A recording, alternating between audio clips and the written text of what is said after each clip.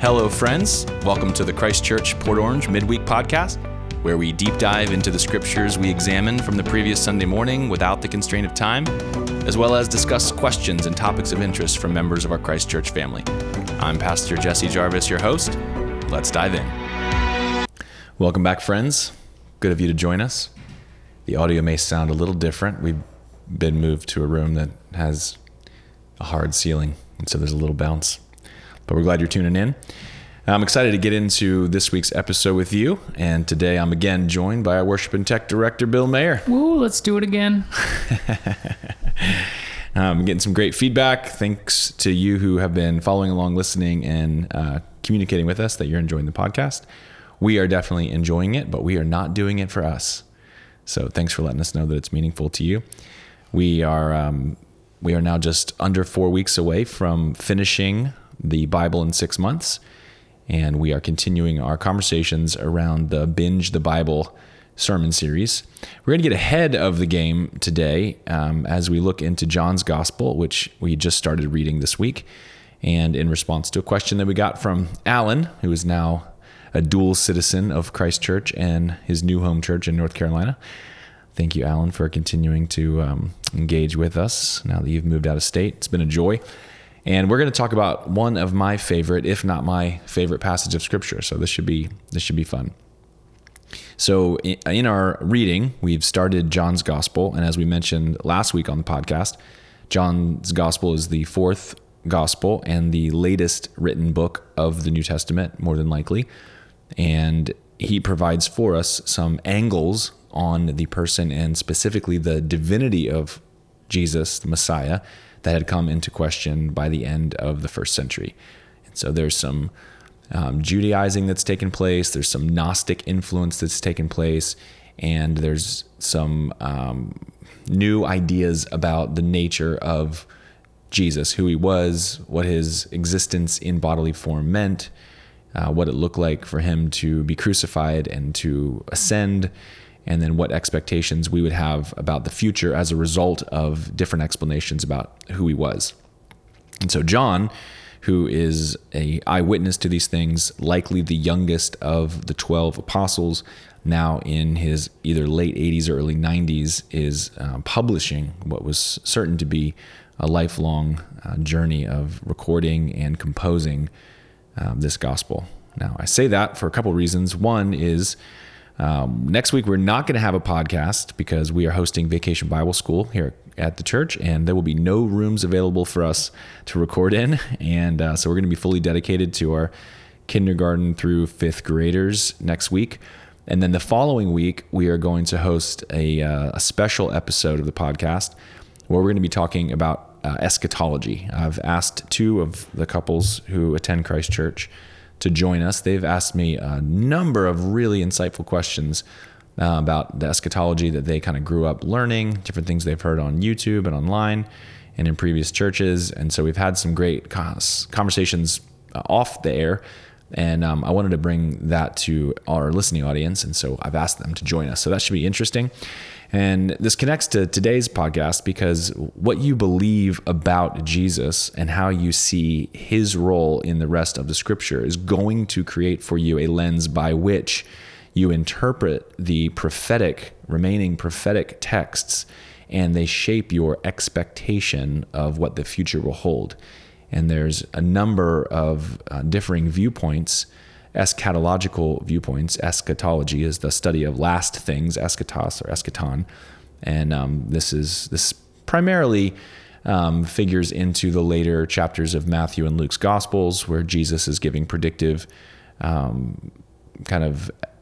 descriptions of future judgment. And there's a lot of controversy about how much of that was in anticipation of the destruction of Jerusalem in AD 70, and how much of that was of the distant future and what we're still awaiting. But you can't really answer those questions without coming to have a interpretive lens by which you interpret the whole scripture. And so we're going to talk about that next week, or next time we podcast, not next week, but in 2 weeks. And so I'd love for you to engage with us. And I'm sure there's many people who are listening who have eschatological questions. So since we're going to tackle that as a topic and not just talking about the text of Revelation. We're going to be having this podcast in anticipation of reading Revelation. I'd love to invite any of your specific end times questions, end times prophecy questions, anything that's been kind of brewing in your head. So take some time over the next week and send us those questions, and we're going to try to hit as many of those as possible. And then what I'm the most excited about is giving our listening audience some handles by which you may read Revelation with a different interpretive lens. Doesn't mean you're going to agree with me, and it doesn't mean that you're going to believe what I believe. That's okay. But I would love for you to have a way of reading Revelation that may give you some insights into how to interpret what it is that you're reading. And so I think it'd be fun to go on that journey together. And I'll do the best I can in 2 weeks to give you that interpretive method. But for now, let's get back into the Gospel of John. And Alan's question is directly connected to John chapter 15. He writes, John chapter 15, verses 1 to 10, which is the vine dresser, vine branches scripture, is the basis of my questions this week. As I understand it, Jesus was expressing what our roles are as apostles/disciples. That's true. Jesus is directly speaking to the 12 apostles, and there is some specific immediate application to those 12, namely about how to interpret the falling away of Judas and his betrayal. But also there's some universal principles that apply to all Jesus followers. So yes, in the context of this passage, Alan continues, Jesus is preparing his disciples for the work that would need to be done after his crucifixion to build the church. True. Viewing this passage through a modern lens, there's that lens again, are we not still expected to fulfill our roles as the branches, helping to lead people towards Jesus, in essence, to continue to build the church? So that's the first element of his question. And that's very insightful because it's easy for us to read a passage like John 15, 1 to 10, which we will read in just a minute, which talks about, Jesus, I am the true vine, this call to abide. And then there's some identity language. He's the vine, we're the branches. And the outcome of our union with Christ and our connection with him is that we would bear fruit. And a lot of times we interpret any fruit as like personal spiritual transformation, maturity. And here Alan is capturing through this interpretive lens that the fruitfulness that's talking about here in John 15 is not only about personal transformation, which it can be and certainly is, but also is it about fruitfulness of seeing lost people become saved and seeing the kingdom of heaven expanded. And there's some fruitfulness that's there missionally as well. So that's good insight, Alan. He continues, another term that is clearly expressed in the passage is abide. This is the Greek meno, 10 times within the verses. This is true. It's a very prominent feature in this section.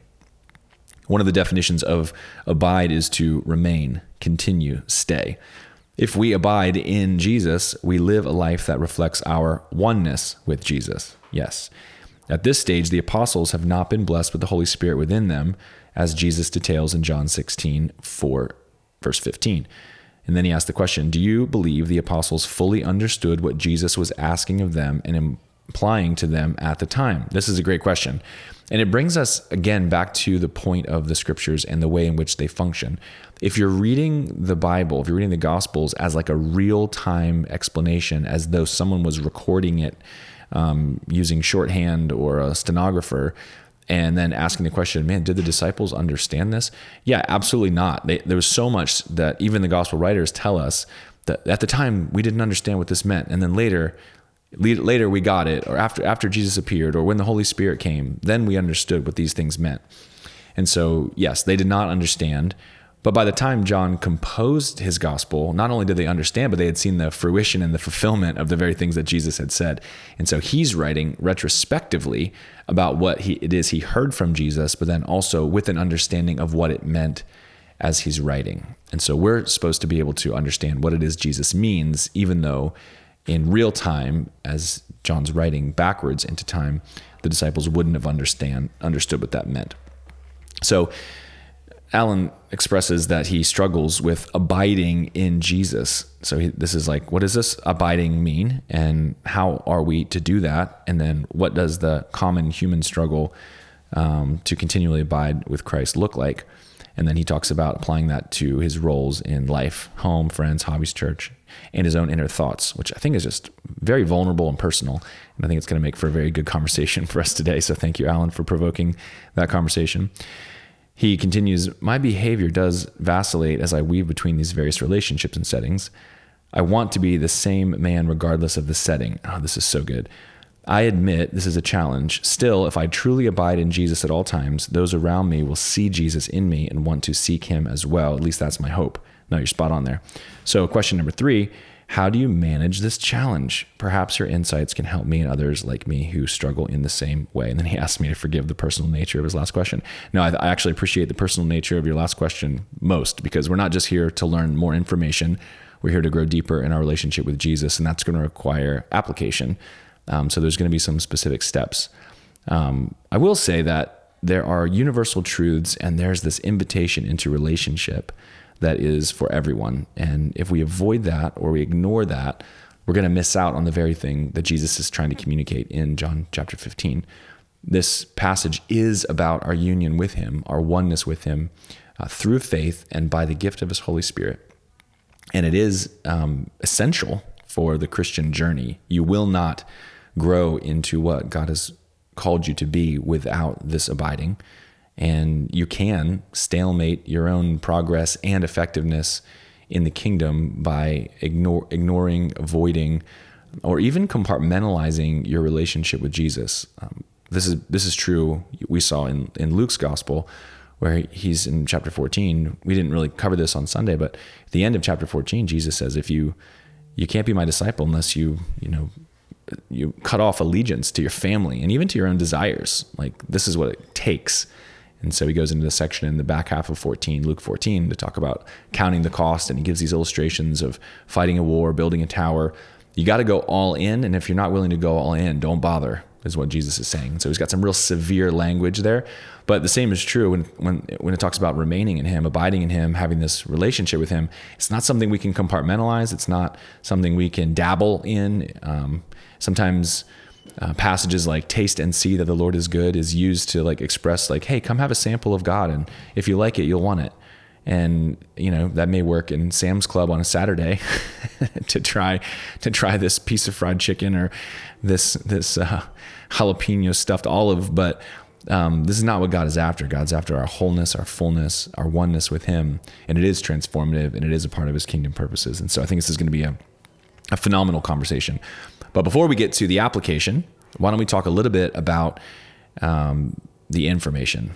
So we already kind of introduced John's gospel as being a late addition to the New Testament canon, about having some purposes to dispel some myth around the nature of Jesus, and really some early developing heresy around Gnosticism and Judaizing. And so here the divinity of Christ is put on full display. Now, I'm of the belief that John spent many decades composing his gospel, partially because it has so many layers of artistic creativity. So John's gospel has a symmetry down the middle. So it's really 2 parts, book 1 or the book of signs, and book 2 in the book of glory.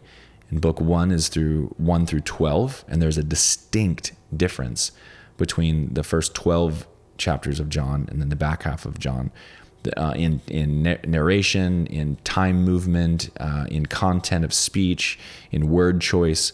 And so there's a very purposeful, intentional symmetry that John is trying to get our attention with. But then he doesn't leave those 2 sections disconnected. In fact, he connects those sections through 3 layers of statements from Jesus surrounding the Greek phrase ego eimi, which is a way of saying I am. And just like in English we contract I am to I'm, it's easy in Greek to contract ego eimi to simply eimi. So in Spanish you might say yo soy formally, but if you're speaking informally you wouldn't say yo soy, you would say soy. And so Greek is the same way. And so if you're going to use ego eimi, you're doing so to add emphasis to I, or the combination of these 2 words, I am. And so Jesus actually utters this phrase, ego eimi, 21 times in John's gospel in 3 sets of 7 interactions. 3 of them, he says, he ends a description. Before Abraham was, I am. And he ends with I am. And that's on purpose. In Greek, you're going to add emphasis through word order. And so when you put the state of being verb, the to be verb at the end of a sentence, you're accentuating that. And so Jesus says that 7 different times.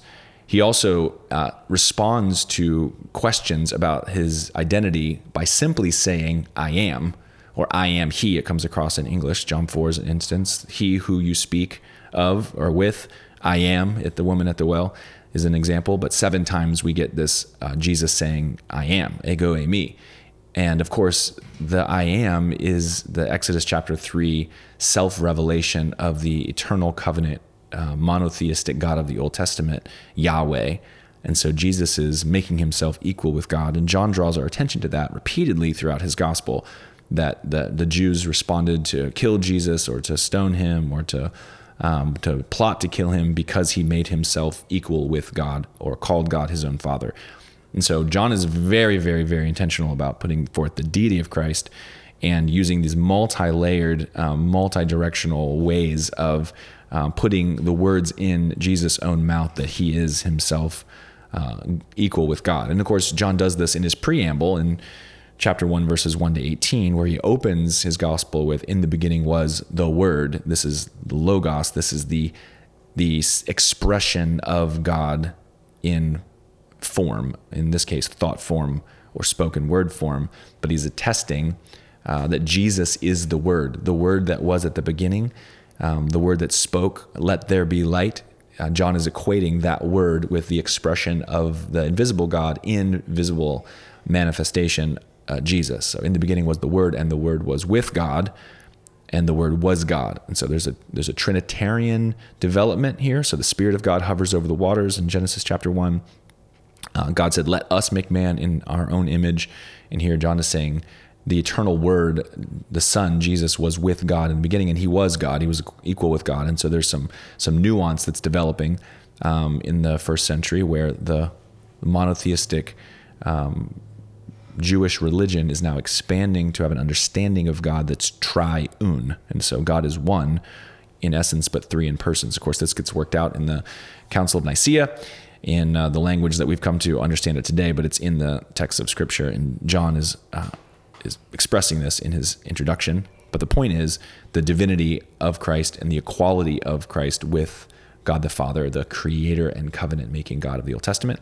And John does this through these 3 layers of I am statements from Jesus. Now, that's a lot of backstory, but we're getting to John chapter 15, where this is the last of the 7 I am statements, where Jesus begins a revelation about himself with the phrase I am the true vine. And this is the 7th of 7 in John chapter 15, verses 1 to 11. Now, if you're like a very meticulous Western thinker, you may go through this list of 7 and go, oh, well, a couple of these Jesus said it twice. And so aren't there 9 or aren't there 11, depending on what English translation you're reading. Just because Jesus reiterates something in close proximity and says the exact same thing again does not mean that we're adding that as a separate structure. So these 7 I am statements, super important. So if you've been reading John's gospel, or maybe you've been studying the scriptures for some time and you already know these 7, but Jesus begins in John chapter 6 with I am the bread of life. We talked about this during communion 2 weeks ago. In John chapter 8, I am the light of the world. And that gets reiterated in chapter 9, verse 5, less than a chapter later. The third I am is the door or the gate. This is John chapter 10. And this is hinged on the Good Shepherd story, which is also in John chapter 10. So they're not like evenly separated, but they're building and they're making connection.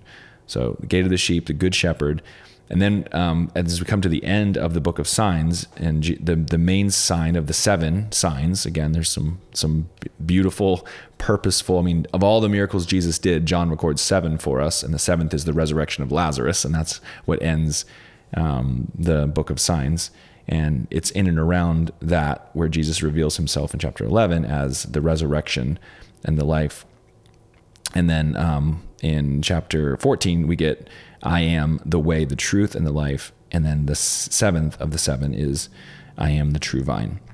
So I want you to get a picture of how detailed and creative and purposeful John is being to layer not only this symmetrical form to help us to focus in on what's the most important, in which the weight of the text and the time given and the narration slowing down in the second half of his gospel is really focused in on the death of Christ and this interaction, this long interaction he has with his disciples from chapter 13 to 16 before his priestly prayer in chapter 17. And so John's also now layering these multiple sevens of I am to establish the divinity of Christ. So I say all this to bring us to John chapter 15 so that we can kind of deep dive a little bit on the true vine. And the goal of that is so that we can answer Alan's insightful questions and then apply that to our own personal life. So thank you for going on this journey with us. So John chapter 15, let's read it together. Well, I'm going to read verses 1 through 11. So John writes of Jesus saying, I am the true vine, and my Father is the vine dresser. Every branch in me that does not bear fruit, he takes away. And every branch that does bear fruit, he prunes, that it may bear more fruit. Already you are clean because of the word that I have spoken to you. Now, before we get to verse 4, where we get the command to abide, let's notice a couple things. Jesus in verse 5 is going to restate, I am the vine. But notice in verse 1, he says, I am the true vine. Now, if you are a first century Israelite, the vine is a symbol for you that is deeply connected to your sense of nationalism and patriotism. So the temple that existed, the second temple that existed in Jesus' day, had been ornately decorated by King Herod and was covered, literally cloaked in gold.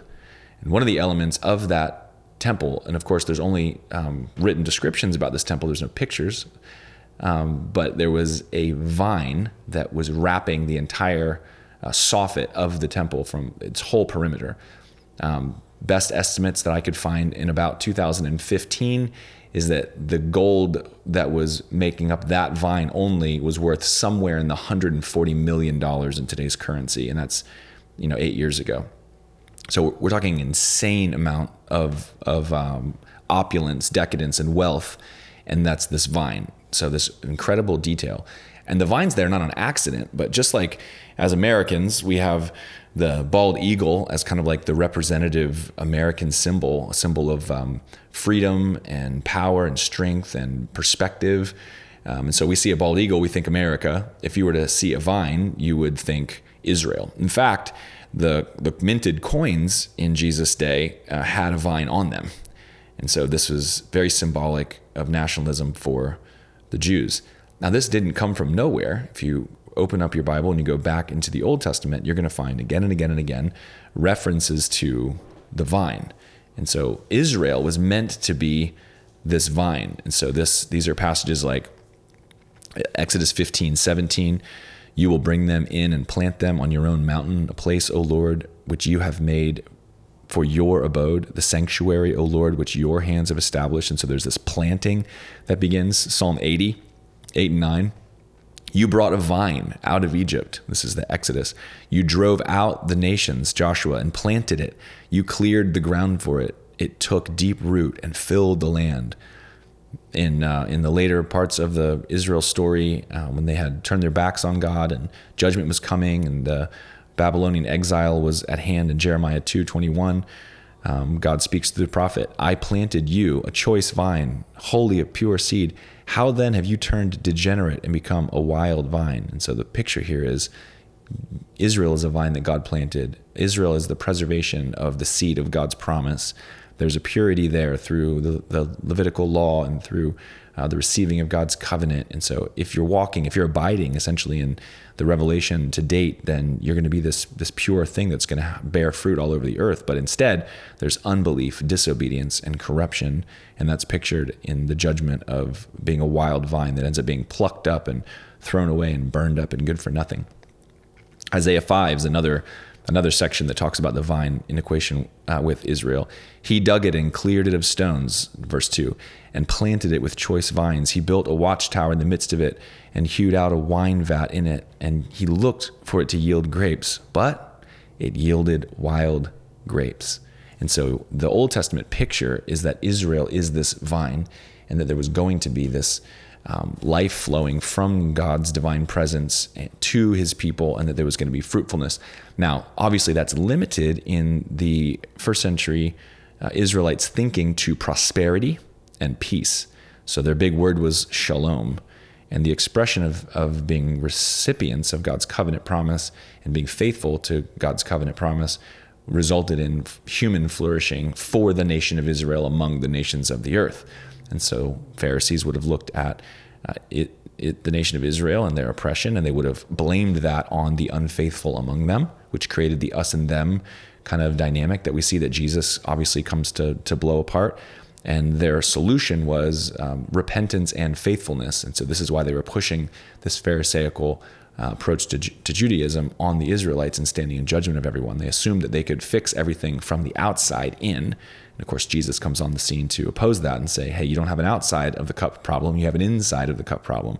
You need a renovation of heart so that you can bear this fruit. And that's going to come not through a righteousness that you have of your own. It's going to come through a righteousness that comes to you through this divine union. And so he is taking this concept of Israel as a vine, and he's replacing himself as the source of that vine and giving us an identity, not as the vine, the source of life in our own obedience, but in dependence upon him. We are actually the branches of the vine. And so I am the true vine. Israel was incapable of being the vine that the world needed. In fact, it only bore bad fruit. And so in the judgment of God, he's plucked up this vine and thrown it away. This is a picture of the exile. And yet we get these passages like, I believe it's Isaiah 11 or 12, where from the stump of Jesse, a shoot, a branch comes forward. And so where God has preserved a remnant, he brings forth the promise of the seed of the woman, and that in human form is Christ, but in divine form becomes the true vine by which all humans find their source. And so that's kind of the thing that's happening here. He's also kind of setting us up for and getting us ready to interpret the falling away of Judas and his subsequent suicide, and then the falling away of Peter and his subsequent return. And so he's talking about any branch in me that does not bear fruit will be cut off. My Father's the vine dresser. So there's this sovereign hand of God working to explain why some people fail and then do not come back, and others fail and do come back. And so in Peter's case, there was a pruning, and in Judas' case, there was he was completely removed. And so Jesus here is, and again, through John's retrospective perspective, he's looking back and he's going, oh, look, Jesus was warning us. He was helping us to understand, hey, God is the one who decides who's in and who's out. He's the one who does this pruning work, and he's after a heart that stays close to Christ. And so the difference between Judas and Peter, of course, is that when Peter came running back to Jesus at first opportunity, and Judas cut himself off completely through unbelief and either regret/remorse, but ultimately to end his own life, seeing himself as unwilling or unable to come back to God. And so this question of return and abide, remain, stay, that's the source of all good things. And so your closeness to and connection to Jesus is where your fruitfulness comes from and not elsewhere. And so these themes are laid here in these opening verses. John 15:4 then picks up, abide in me and I in you, as the branch cannot bear fruit by itself unless it abides in the vine, neither can you unless you abide in me. So you have a branch, you disconnect it from the vine. For a few hours, it looks just like it did when it was disconnected, but after a period of time, it begins to wither and dry and then die, and then there's no more life that will ever come from it. This is something we're all very familiar with. And Jesus is saying, and so this connection is what matters. And so we get this verb, abide, meno, remain, stay, make your home with, stay connected to. And then a restatement in verse 5, I am the vine. You are the branches. Jesus is here spelling out for us the identity of each. him and us and the relationship that we have as dependent upon the life force that he supplies. Whoever abides in me, and here you have this universal offer, whoever abides in me and I in him, he it is that bears much fruit, for apart from me you can do nothing. Now, the bearing of fruit then can be applied in a number of different ways that are faithful. Spiritual transformation, you become more like Christ as you're relating to him and connected with him. You're putting to death the old man, you're walking in the new life that results from your faith in Christ, imaged in baptism. But then there's also the fruitfulness that we're going to see on Pentecost as the Holy Spirit comes. The main thing he does is empower his disciples for boldness, for witness. And we see fruitfulness in the form of bold gospel proclamation and repentance and the increase of the church. And this is what Alan's making a connection with. Okay, my personal connection with Jesus ought to be transformative to the point where my life looks like him. And then in the way that I live in the world, I ought to be having an influence that causes other people to see Jesus and therefore come into faith with him. And that's true. So there's both an identity and a purpose dynamic to your oneness with Jesus. And that is pictured in fruitfulness. And so those are two valid ways of looking at this phrase. And I think Jesus uses this phrase on purpose all throughout the Old Testament. The expansion of the kingdom is organic. So a mustard seed, Jesus talks about a harvest. The Old Testament images fruitfulness of the land, milk and honey, but that's also meant to be an influx of the nations into Israel. And so fruitfulness and harvest, and these images are both personal transformation and also the imitation of one's Father, John chapter 8 and other places, Sermon on the Mount, but then also the inclusion of the nations through faith in the revelation that comes through those who are joined with Jesus. So that's good insight, Alan. Now, this brings us back to the identity and the purpose or the vocation of Israel in the world. So we go back to, I am the light of the world, Jesus says previously to I am the true vine. And this also was a name or a classification or a vocation that was given to Israel. Israel was meant to be the light to the nations. And so faithfulness to God for Israel was meant to lead to fruitfulness for God in all people. So this is the Isaiah 11 passage that I was talking about. There shall come forth a shoot from the stump of Jesse. Stump meaning this cutting down, this judgment, which we saw through the book of Kings and the destruction of the nation of Judah after the nation of Israel. And a branch from his roots shall what? Bear fruit. And so Jesus is going to be the new source of fruitfulness. And the Spirit of the Lord shall rest upon him. And so because of his wholeness and perfection, now the third person of the Trinity is now completely expressed without limit in Jesus. The Spirit of wisdom, understanding, the Spirit of counsel and might, the Spirit of knowledge and of the fear of the Lord. And so you get this sevenfold picture of the fullness of the Spirit of God upon Jesus. And then for those in Christ, despite the fact that we're not perfect like Christ, but we're made perfect in Christ, now we have the same unhindered fullness of Spirit that Christ made available to us. And in verse 10 it says, in that day, the root of Jesse, and this is important to recognize this too. So Jesse is the father of King David. But now we're going backwards, not forwards from David, who received the promise that his seed or son would forever sit on Israel's throne. And so you think Solomon, and then you think eventually a descendant of David who will sit on his throne forever. And that's who Jesus, Messiah, is. But now we're going backwards to the source of David's father, the root of Jesse. So where did this promise come from before it got to David? Well, it came from Abraham, and it came from Noah, and it came from Adam, and it came from God. And so we're going backwards. And he shall stand as a signal or a sign for the peoples, and of him shall the nations inquire. So this is where a new vocation is being fulfilled. Israel's vocation is being fulfilled in Jesus. And now this is drawing national attention, global attention, and his resting place shall be glorious. And this is forward-looking to the consummation of all things. So this is how this whole thing's fitting together. And in the summation of all the 7 I ams of John's gospel, I am the true vine is the expression that we're getting here. And this is connected to the purpose of God's people, Israel, and their inability to keep it.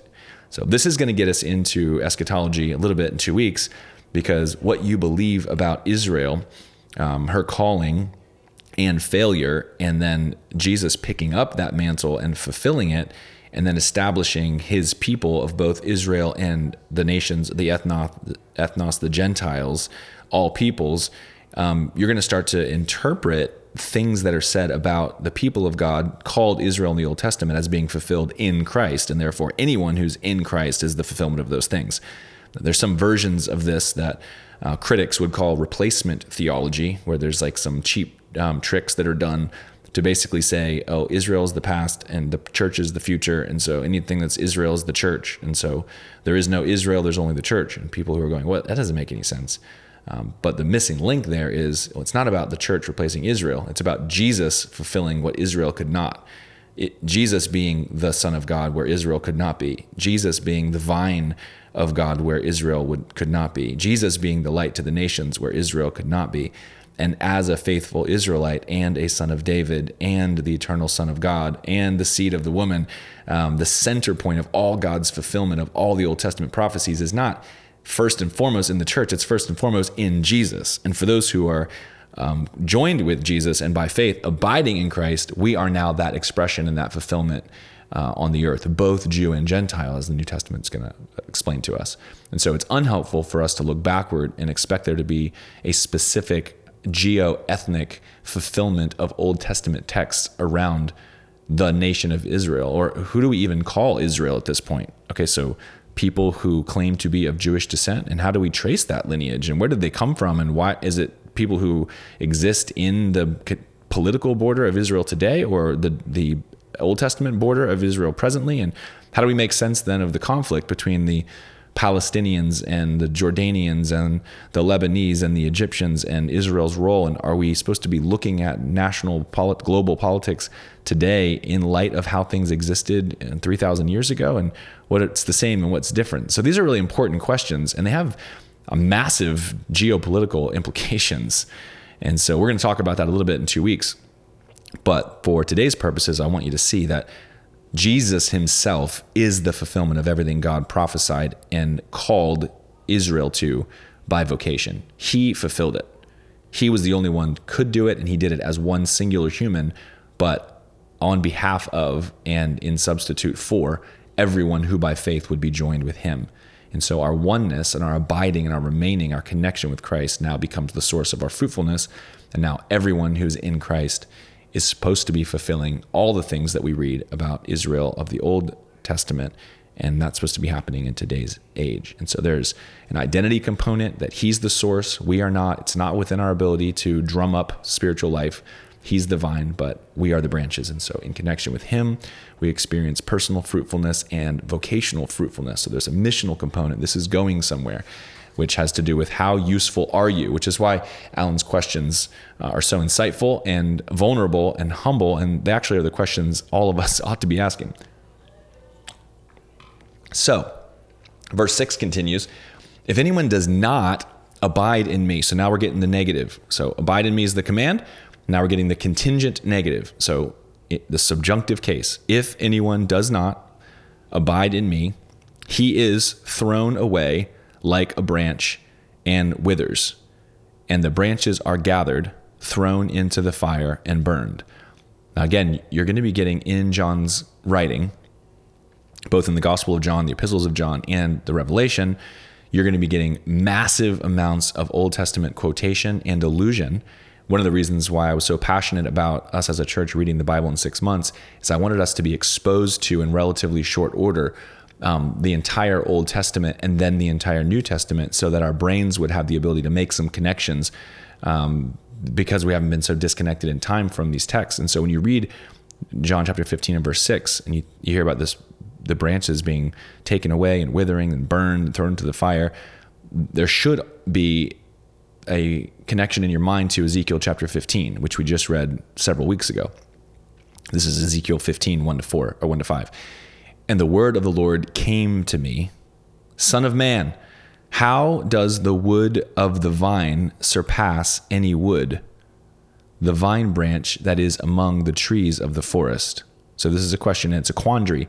So if you're going to go get a good piece of wood to handcraft a table or to make an item, you are not going to be thinking of a vine. It's thin, brittle, it doesn't do anything. I mean, if you're going to make a basket or something, maybe you're going to use a vine, but in terms of like looking for wood, so God's saying, how does the wood of the vine surpass, how is it better wood than the trees of the forest? Verse 3, is wood taken from it to make anything? And these are rhetorical no's.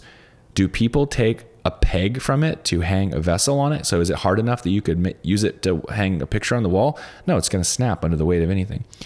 Verse 4, behold, it is given to the fire for fuel. The only thing it's good for is getting a fire good and hot. When the fire has consumed both ends of it and the middle of it, it is charred. Is it useful for anything? So obviously there are some woods that can be burned, like the inside of a bourbon barrel. And now they have a new role because of how dense they are. You can char one side of it and use it for something different. You can cook a piece of fish on it. You're going to get some flavor out of it. And so here's this usefulness. And now God is speaking to Ezekiel and saying, is there any usefulness once a vine's been burned? And the answer is no. Verse 5, behold, when it was whole, it was used for nothing. How much less when the fire has consumed it and it is charred, can it ever be used for anything? This is a picture of like the heartbreaking waste of a vine that is not bearing fruit through connection to its source. There is no purpose for it. This is a picture of God saying, he says it elsewhere, I have no pleasure in the death of the wicked. God is not after judgment and destruction. And he's saying it's such a travesty to think about a vine that is so powerful and so fruitful and can be so effective when it's alive, having no value at all except to be burned and then it's gone. And so there's a heartbreak here that God's expressing because of the lack of fulfillment and vocation, and that all being tied to the nature of a vine.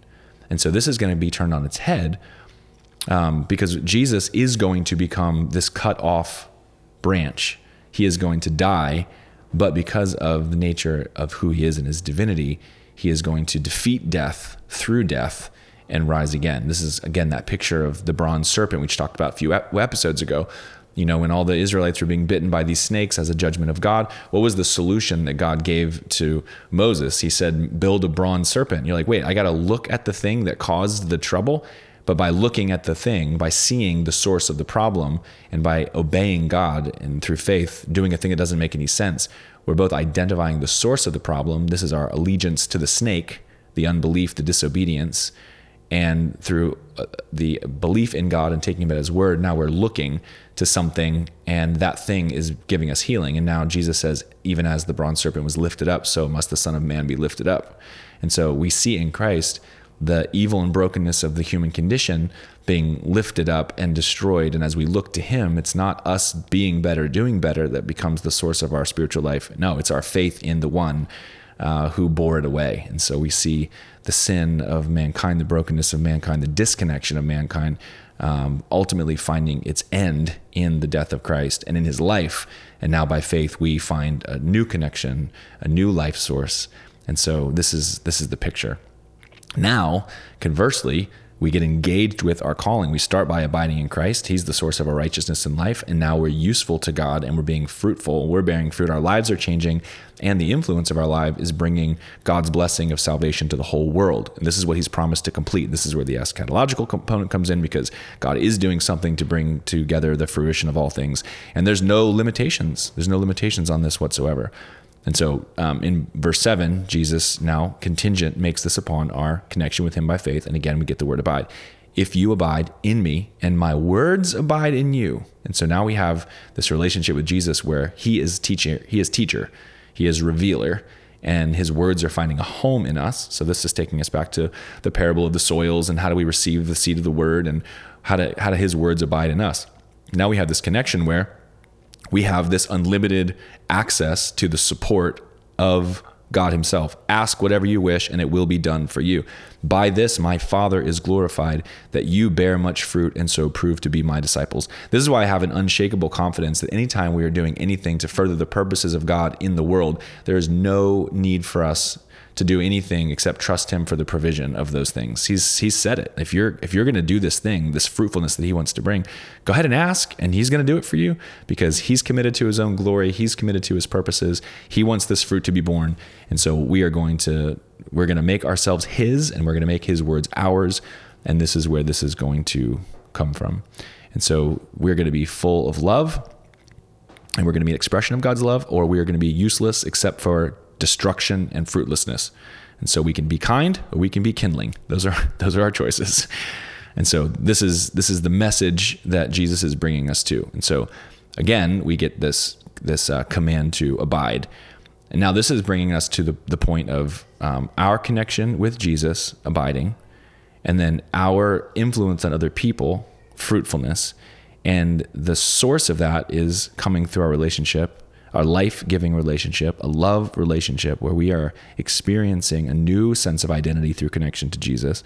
And so it begs the question, who do you love? And so if you've ever tried to love other people out of your own inner strength, you will find it is very difficult, if not impossible. And the only way it's possible is if you have increasingly small amounts of people you're trying to love, and you're able to find some type of arrangement with them that's mutually beneficial. But for the most part, if you're engaging in relationships far and wide, you will find that it's very, very hard to love people unless you find a connection through Christ that enables a spirit-empowered, supernatural source of love for people who do not love you back and cannot love you back. And so it's got to be your love for Christ and his love for you that ends up being the source by which you love people who can't love you back. You can't get from other people the love that you require, and you can't give to people the love that they require except by abiding in Christ. This is where the source of supernatural love comes from, and he recognizes this. And this is why at Christ Church, one of the ways we've built foundationally is to see the church as an empowered missional community. We've got to have God's definition of our identity in connection to a right identity of Christ. We've got to understand our purpose function as a part of the body of Christ, a oneness with him in which we fulfill a particular part of his fullness in the earth. And so we are the body of Christ. So we have hands, and we have feet, and we have eyes, and we have ears, and all of us compose one body with Christ as our head. There's a picture there of that same oneness. And then the Holy Spirit is what joins us together with one another. And so it's all built on relationships and community that has to be built upon supernatural and divine love. It can't be sourced in reciprocation. It can't be sourced in synergy. It's not that we're going to have these relationships where I scratch your back, you scratch mine. That'll never work out. We're too broken for that. We've got to be existing in a one-way flow of love from God to us and through us to others, and not trying to suck love or affirmation or affection or encouragement or significance from other people. This is what breaks down relationships, and that's what true community is all about. So empowered missional community. So identity, purpose, relationship, and all this is given to us with this one command. And I just love this. And I love, Alan, that you tapped into this. What is it that we're supposed to do? How do I do this? Give me some practical advice. And here's the practical advice. It's the same advice you give to your Labrador. Stay. Like literally, don't leave. Stay right here. Remain. Abide. Just don't go. Don't move. Don't move on. Don't go elsewhere. Don't look for it elsewhere. It is so simple, and it's so passive, right? So it's given to us as an imperative. You must do it, but it's also not an action. It's completely passive. It's a passive imperative. So it's basically, here you are, statically, don't go anywhere else. Stay. Abide. Because, again, we recognize we are not the source of life, but we're connected to the vine who is. And we are not able to bear fruit alone, but we are conduits of the life and love of Almighty God. And we cannot bring fruitfulness and transformation to the people around us, but we can be a conduit by which God brings fruitfulness. And so we are made one with Christ. Another one of these, this will start to make a lot more sense when you get into the New Testament's teaching on Israel and the church. In Galatians and other places where Paul talks about, in Romans, talks about the Jews being branches who were cut off, and then the Gentiles being branches that were grafted in, and both come back to Christ through faith. One is a natural branch, one is a foreign branch, but both, when grafted by faith, become one and also have one life source, which means we ought to have humility, recognizing that while we are different, we are both equally dependent. And so this is a picture that gets expressed, and again, ought to really shape our sense of eschatology, especially as we look to the difference between geoethnic Israel and the church. And if Jesus isn't at the center of those definitions, we're going to come to some wrong conclusions about the nature of Old Testament prophecy and about expectation for the Jews of the future and so on. And so a lot of the confusion in eschatology is wrapped up in this Israel versus the church, and what's the role of Jesus in that, and the plans of God and dispensations of God and different levels of covenant and what's going to happen and when and all sorts of things. So how do we do this thing? We'll get back to Alan's questions as we kind of seek to land this plane.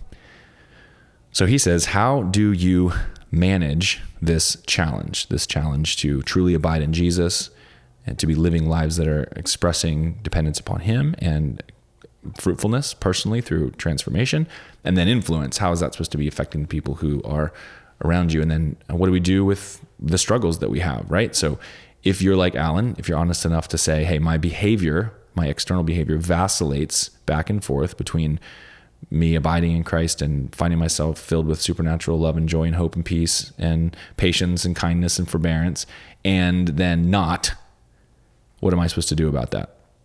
So I can't speak for everyone, but I can tell you, for me, I have found that it is not so static a relationship that if I do nothing, that I will stay.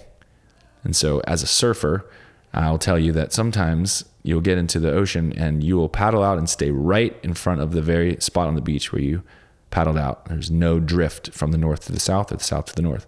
But most of the time when there's good waves and there's some swell in the water, it's because some storm system is cranking out ground swell from either north of us or south of us, sometimes directly east of us. But for the most part, when there's good waves, the whole ocean is moving north to south or south to north, and you get into it, and whatever direction that swell is coming from, you begin to drift. And so you can get in the ocean, and maybe you've gone to the beach and waded out rib cage high and swam for a few minutes, and then you came in and you looked up the beach and you had drifted 7, 8, 9 blocks away. Or maybe we saw this, we had a little beach party for a friend, and a little girl who has not grown up at the beach got in the water, drifted down, lost sight of our party, and then went walking in the opposite direction and got herself good and lost and terrified everyone who was there. We stopped everything to look for her. And that's the nature of drift. And the same is true spiritually.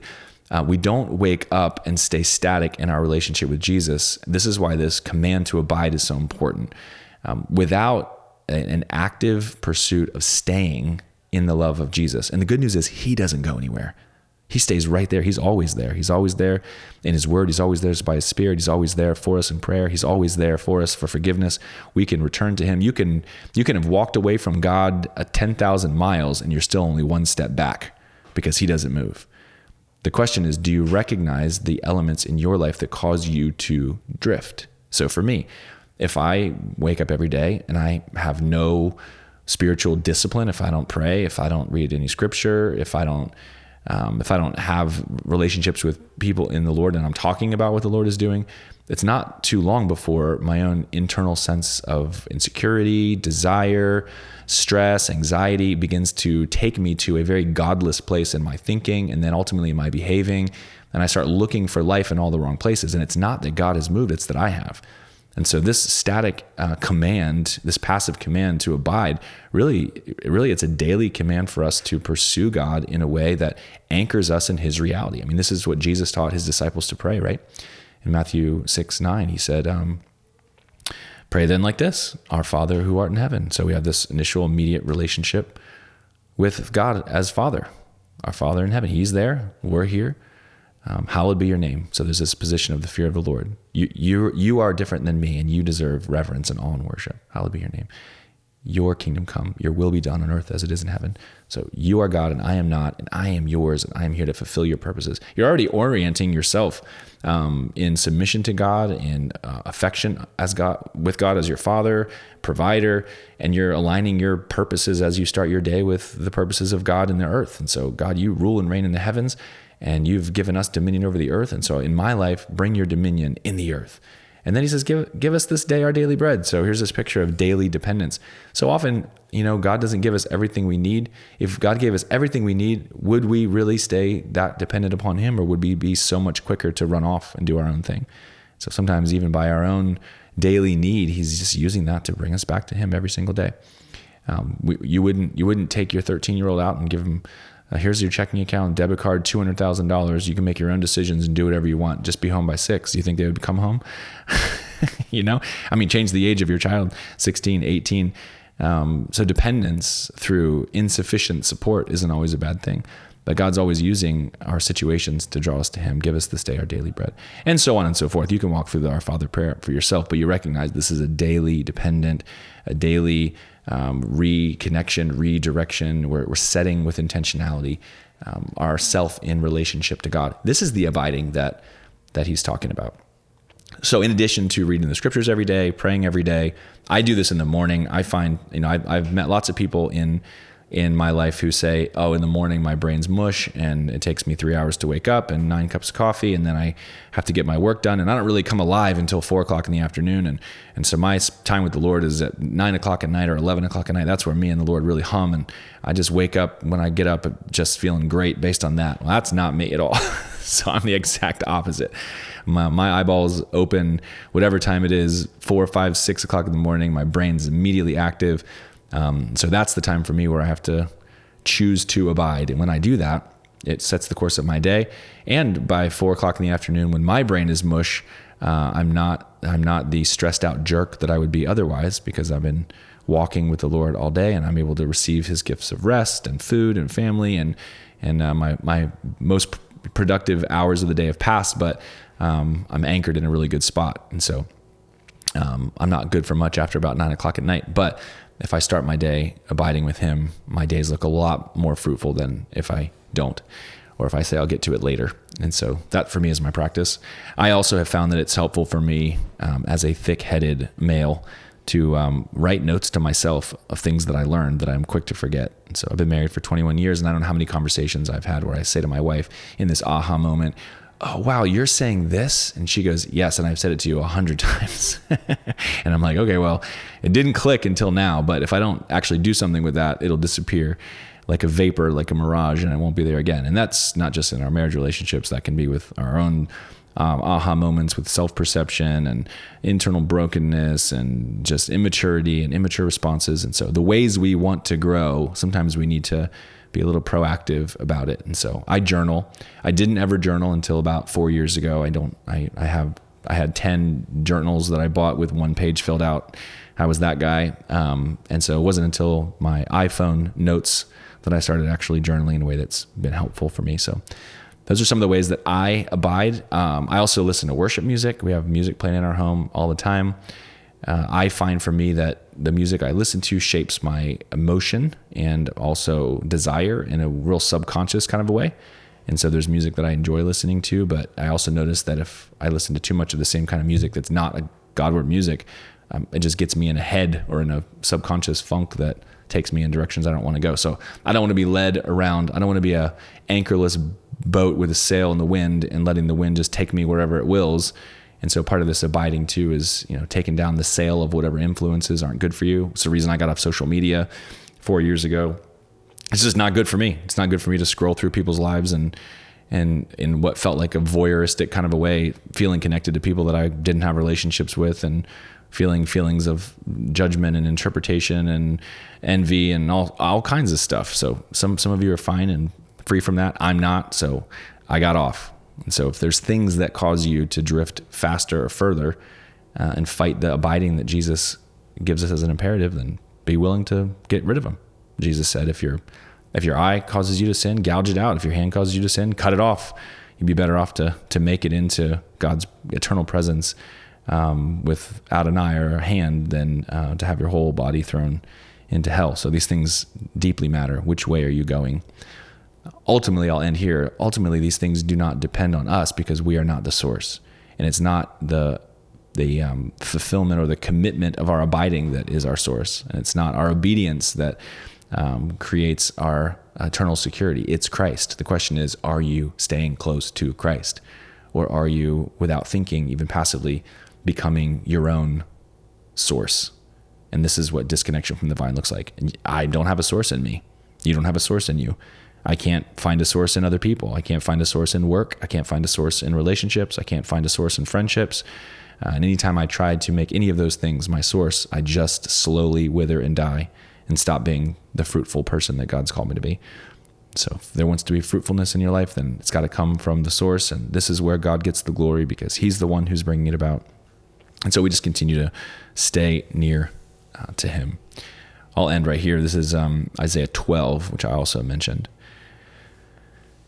It says in verse 1, you will say in that day, and I love when Isaiah says in that day, you will say in that day, I will give thanks to you, O Lord, for though you were angry with me, your anger turned away. And this is where the wrath of God was turned away from us, and Christ bore it away so that there is no anger for us. And now that he's not angry with us, it says that you might comfort me. Behold, God is my salvation. I will trust and will not be afraid. For the Lord God is my strength and my song, and he has become my salvation. With joy you will draw water from the wells of salvation. And you will say in that day, give thanks to the Lord, call upon his name, make known his deeds among the peoples, proclaim that his name is exalted. Sing praises to the Lord, for he has done gloriously. Let this be made known in all the earth. Shout and sing for joy, O inhabitant of Zion, for great in your midst is the Holy One of Israel. This is Isaiah's title for Jesus, Messiah. So all these things, again, they tie together. Our joy, our salvation, our transformation, our lack of fear, our comfort, our deliverance from wrath. This is the stuff of personal salvation. It's connected to our abiding in Christ. He's the Holy One of Israel. He's accomplished it. And as we live this life of abiding and we are experiencing the joy and the salvation and the meaning, the purpose, the natural outflow of that is gratitude to God. I mean, we're talking about him because he's the center figure of our life. We're calling upon his name. And we're telling people about what he's capable of and what he does. And this is the boldness for witness that brings fruitfulness through relationships. And so we're proclaiming his name. And we're singing praises. I've had a lot of people over the years express to me that they came to church to hear sermons and they thought we should sing less music. And I've always said, no, I'm not going to do that, because it's not about what we hear, what we learn, or putting focus on study. In equal component parts. Like, we ought to be people who express praise to God through song. And so to be a Christian is to be a singer. To be one with Christ is to be a worshiper. And so this ought to shape our lives every day, not just on Sundays. We ought to be worshipers. And as we sing praises to the Lord, the things that we're passionate about, the things that we talk about, things we draw attention to, he ought to be at the center of, because he has done gloriously. He's done so much, and that should be testimony after testimony on our lips all the time. People ought to be persuaded by the stories of God's deliverance in our lives and God's power and his salvation and his transformation.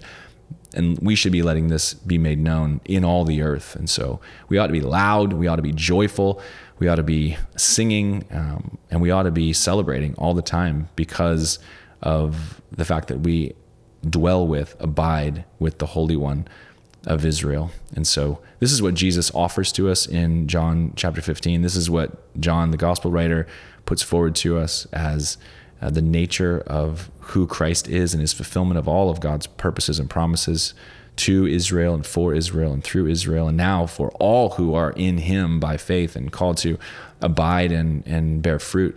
This is how God does it. And he does it in a really transformative, personal, intimate, and also external and powerful way.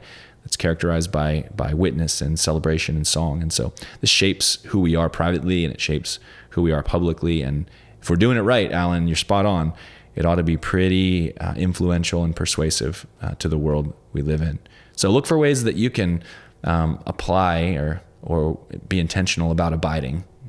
They're all going to be basically the same in the sense that they require us to know God's word and read it and pray and spend time with him and worship and express our gratitude to him and talk about him through witness. So there's those age-old spiritual disciplines. But then there's also unique ways that we can kind of craft a life of abiding that looks different. So maybe you harness your drive, or maybe there's a particular time of the day that's challenging for you, or a relationship that you need to pray before you start talking to a person, or whatever. All those things can be shaped through a little humility and self-knowledge and dependence upon the Lord. and wisdom from other people. And so work at it. I've tried lots of different things. And now as a 41-year-old, I've finally found some things that work for me. And I'm sure I'll learn more as I continue to walk with Jesus. But that's where I am now. And I think that hopefully begins to answer your question. So good being with you guys. Next week again, no podcast. Don't be sad. We'll see you in 2 weeks for our roundtable to talk eschatology. And again, we welcome all your questions. Shoot them over to us, jesse@joinwithjesus.org. We look forward to being with you next time. We hope you enjoyed this week's deep dive into the scriptures. Our goal is to help you know Jesus better so that you can implement your identity in Christ, engage in your unique purpose and calling, and create community around your relationship with Jesus. For more content like this and opportunities to connect with us in person, find us online at joinwithjesus.org.